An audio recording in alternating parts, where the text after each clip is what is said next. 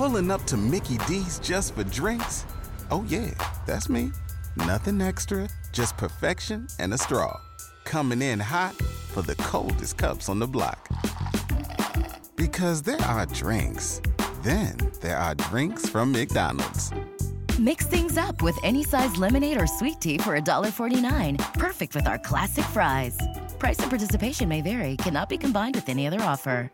Ba-da-ba-ba-ba.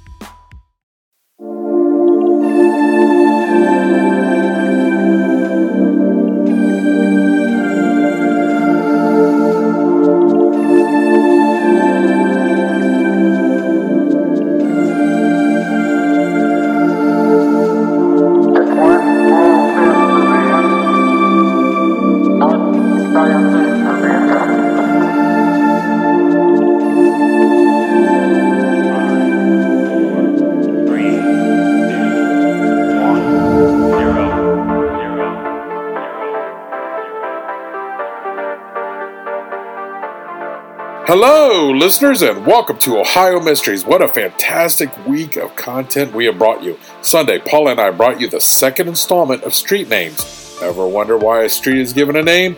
Head back and listen to our episodes. We have 2 of them so far, and more to come. Then Wednesday, Ohio Mysteries Backroads with Dan and Mike brought you a year in review on famous Ohioans who passed away in 2023. Be sure to check them out. Now, let's throw another log on the fire, campers. Let's dig up a new mystery.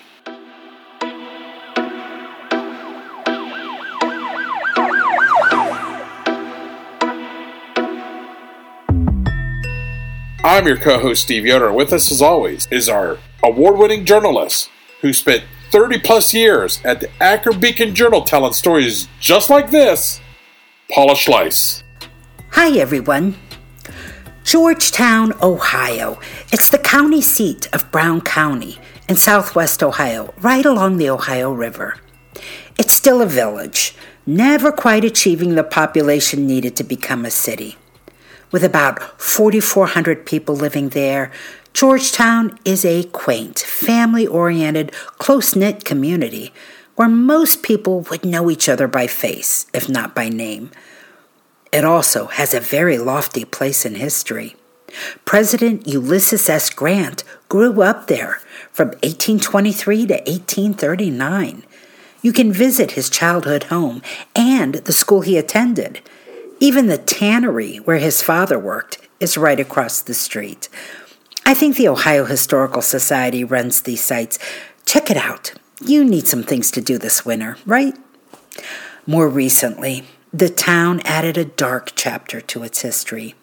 From 2014 to 2018, there were 450 farmers across 9 Midwestern states who took their lives when commodity prices fell dramatically. I did not know this. Georgetown made the news because 3 of those farmers were local men. How absolutely tragic. They were all in their 50s and 60s, lifelong farmers who were suddenly facing down a mountain load of debt and believing there was no way out. For some, it just turned out to be too much of a burden to bear. Their deaths really rocked the small community. Tonight's story is about something else that stunned Georgetown. It happened way back in 1977 when only 3,000 souls lived there. And some local boys discovered the head of a girl from the local high school floating in a creek. Her name was Cheryl Fossyl. Her case is unusual in many ways. No one has been convicted of her murder, but her family did get some justice. The motive for her murder turned out to be something no one expected. And her case revealed official misconduct and even possible ties to an arson that gutted the historic courthouse there. Well, we've got a lot to unwrap, so let's get started.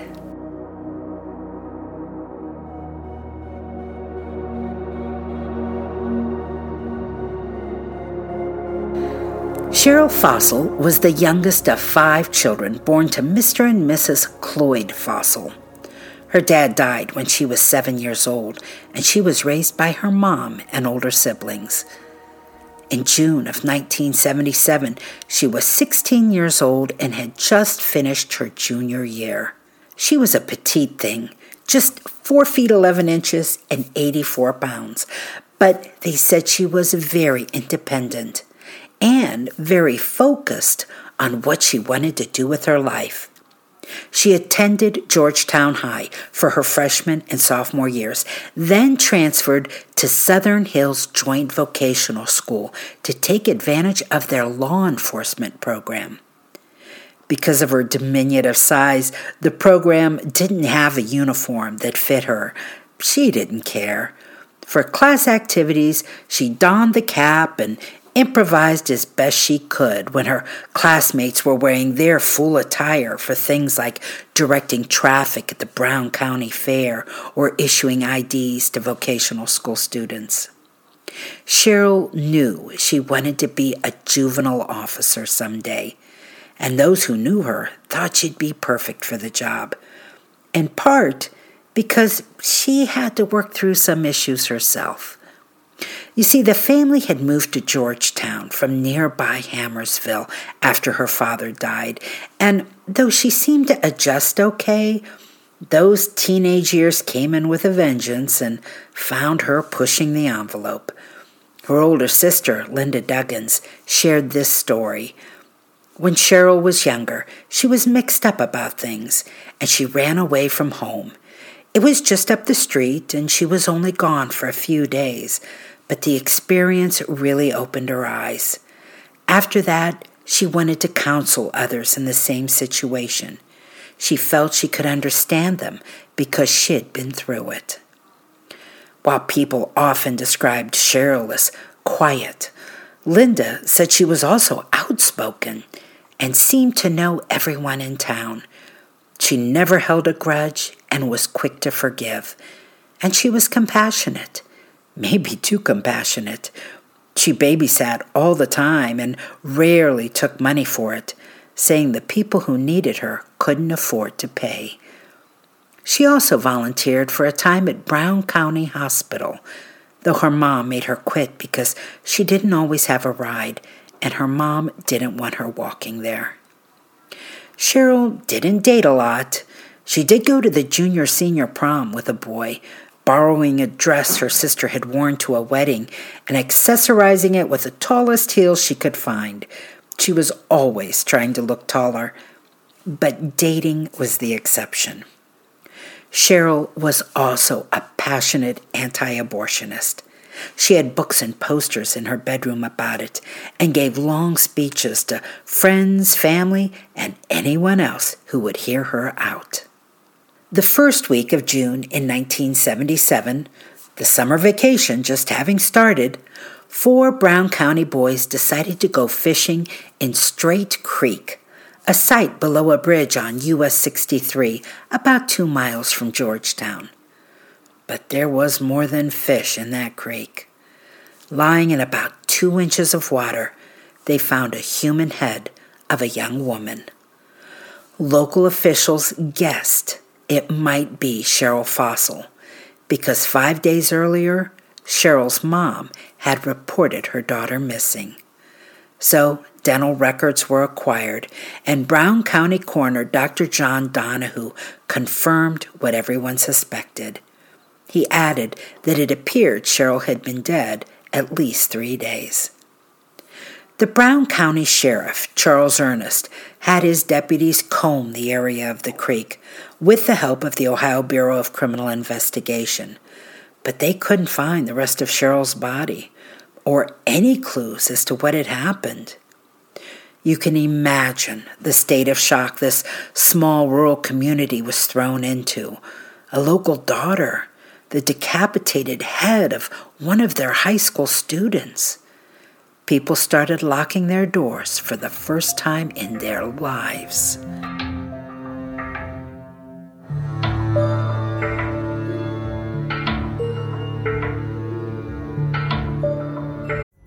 Pulling up to Mickey D's just for drinks? Oh yeah, that's me. Nothing extra, just perfection and a straw. coming in hot for the coldest cups on the block. Because there are drinks. Then there are drinks from McDonald's. Mix things up with any size lemonade or sweet tea for $1.49. Perfect with our classic fries. Price and participation may vary. Cannot be combined with any other offer. Ba-da-ba-ba-ba.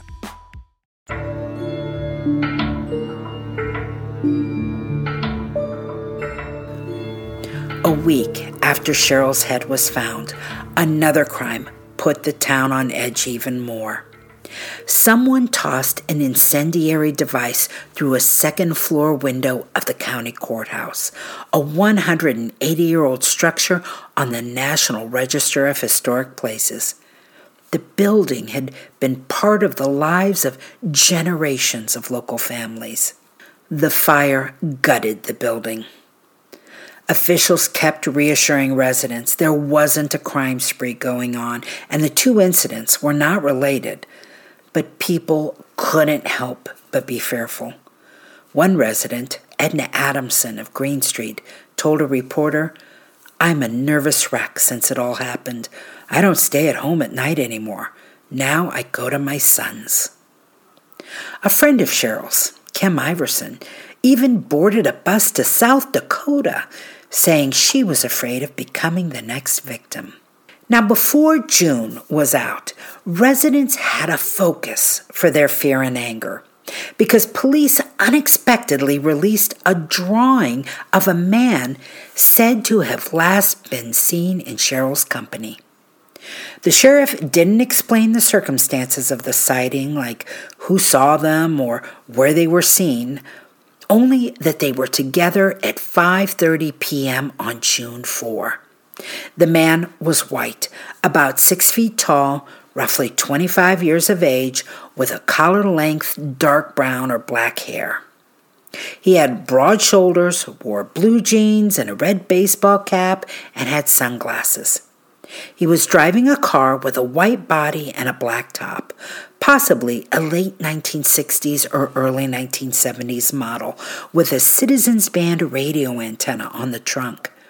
The car could have been a Ford Thunderbird, Fairlane, or Torino. Then, on June 28, another break in the case. Two Cincinnati teens, ages 14 and 18, were fishing in Bromley Hollow Creek, that's just inside the limits of Adams County, near Ohio 125. Their leisurely Tuesday afternoon took a dark turn when they found the headless body of a young nude female laying in water. Officials quickly confirmed it was Cheryl. Before this, a $1,000 reward seeking information had been posted by an anonymous donor. Now, Brown County Prosecutor William Stapleton added $5,000 more, half of his reward fund. But the money did not loosen any lips, and the case went cold. Years went by with little to no activity as far as the public could see, only briefly lighting up again in 1981, that was 4 years later, when a Brown County hunter setting traps found a woman's body in Straight Creek, the same creek where Cheryl's head was discovered, though 5 miles more downriver in Union Township. The woman was nude and guessed to be 16 to 20 years old, and she'd been dead for less than 48 hours. The murder was another blow to Georgetown because the victim was revealed to be another local girl, 15-year-old Roberta Sue Guther. But police wrapped this case up quickly. Within a week, they arrested a 21-year-old man named Robert Stidham, whom people had seen leave a party with Roberta just a week earlier. Later that year, Stidham was convicted of beating Roberta to death and sentenced to life in prison. But Roberta's murder had nothing to do with Cheryl's murder, and Cheryl's file went right back into the cold case room, where it remained for decades until 2001, when someone wanted to clear their conscience.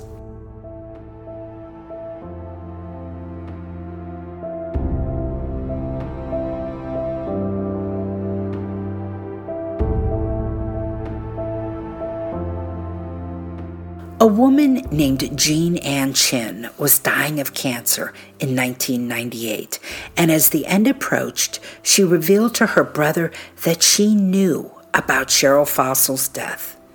She named 3 men and another woman who were all involved. The Brown County Sheriff's Office jumped on the case again. The second woman involved turned out to have been killed in Texas, but the 3 men were all still in town. In 2001, investigators for the first time publicly revealed they had 2 suspects in Cheryl's murder and that they had interviewed one of them. Their names were not made public and only revealed to a grand jury in August of 2002 when prosecutors paraded before them 40 witnesses, from coroners to forensic experts to police investigators. But there was nothing in the way of physical evidence, and some files in the case had been lost or destroyed. The grand jury refused to return an indictment, and the prosecutor threw up his hands and said there was nothing else they could do. But Cheryl Fossyl's family did have something else they could do, and they did it. 2 months after the grand jury declined to indict, they filed a civil suit accusing the 2 men of being liable in the death of Cheryl. And that court action brought to light for the first time the names of the suspects and the surprising motive for Cheryl's killing. The 2 suspects were from Georgetown: Thomas Aubrey Watson, a phone company employee who went by the nickname Frog, and Michael R. Milligan, the son of a wealthy machine parts business owner who was married to the daughter of a former Brown County sheriff. The suit also accused a 3rd man, Nick Sangus, the son of a local bar owner, of helping plan the slaying and covering it up. Here's the story that the dying woman gave. A man named Monroe Hines was shot to death inside R.G.'s bar in Georgetown in 1977, and the sheriff subsequently arrested a suspect named Ralph Moore. Moore was tried and convicted in the murder of Hines, and ever since had been serving a life sentence. But Moore did not kill Monroe Hines, the woman said.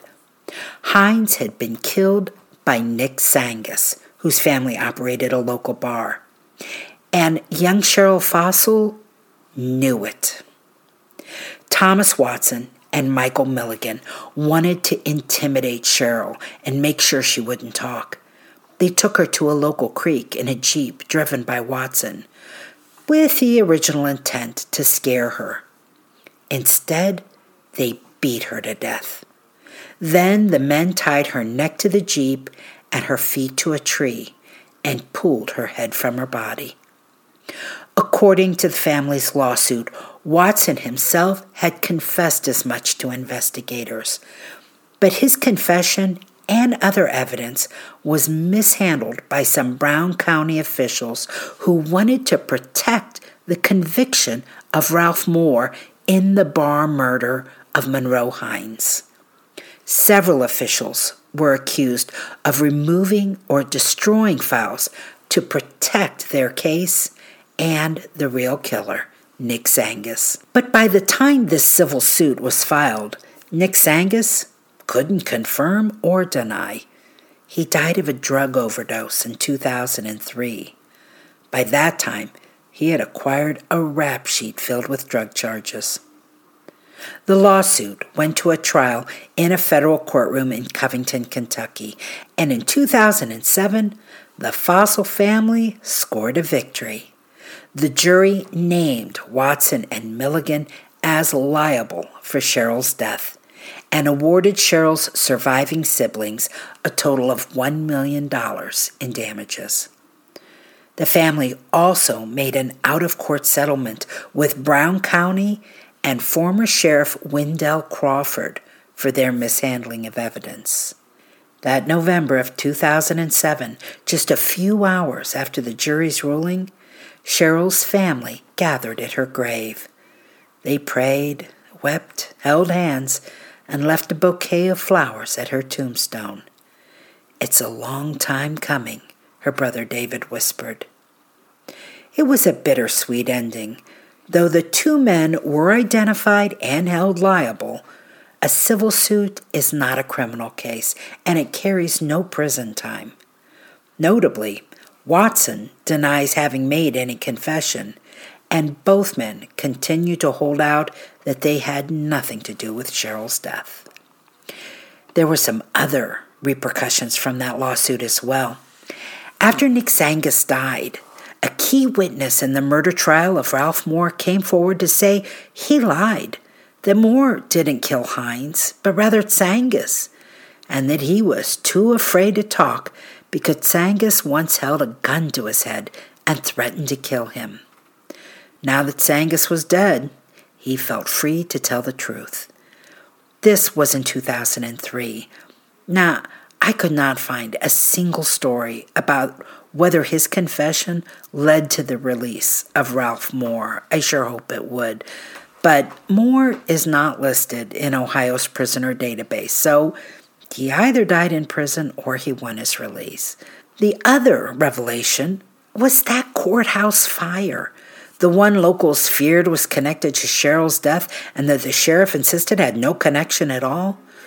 Well, it's possible it did.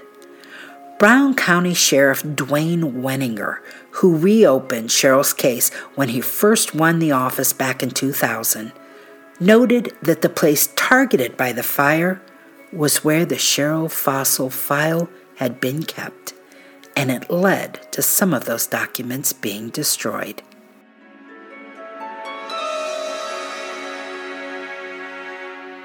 That's it for tonight, listeners. For photos, news clippings, and more on this and every one of our episodes, check out OhioMysteries.com. And we will see you back here for another episode of Ohio Mysteries.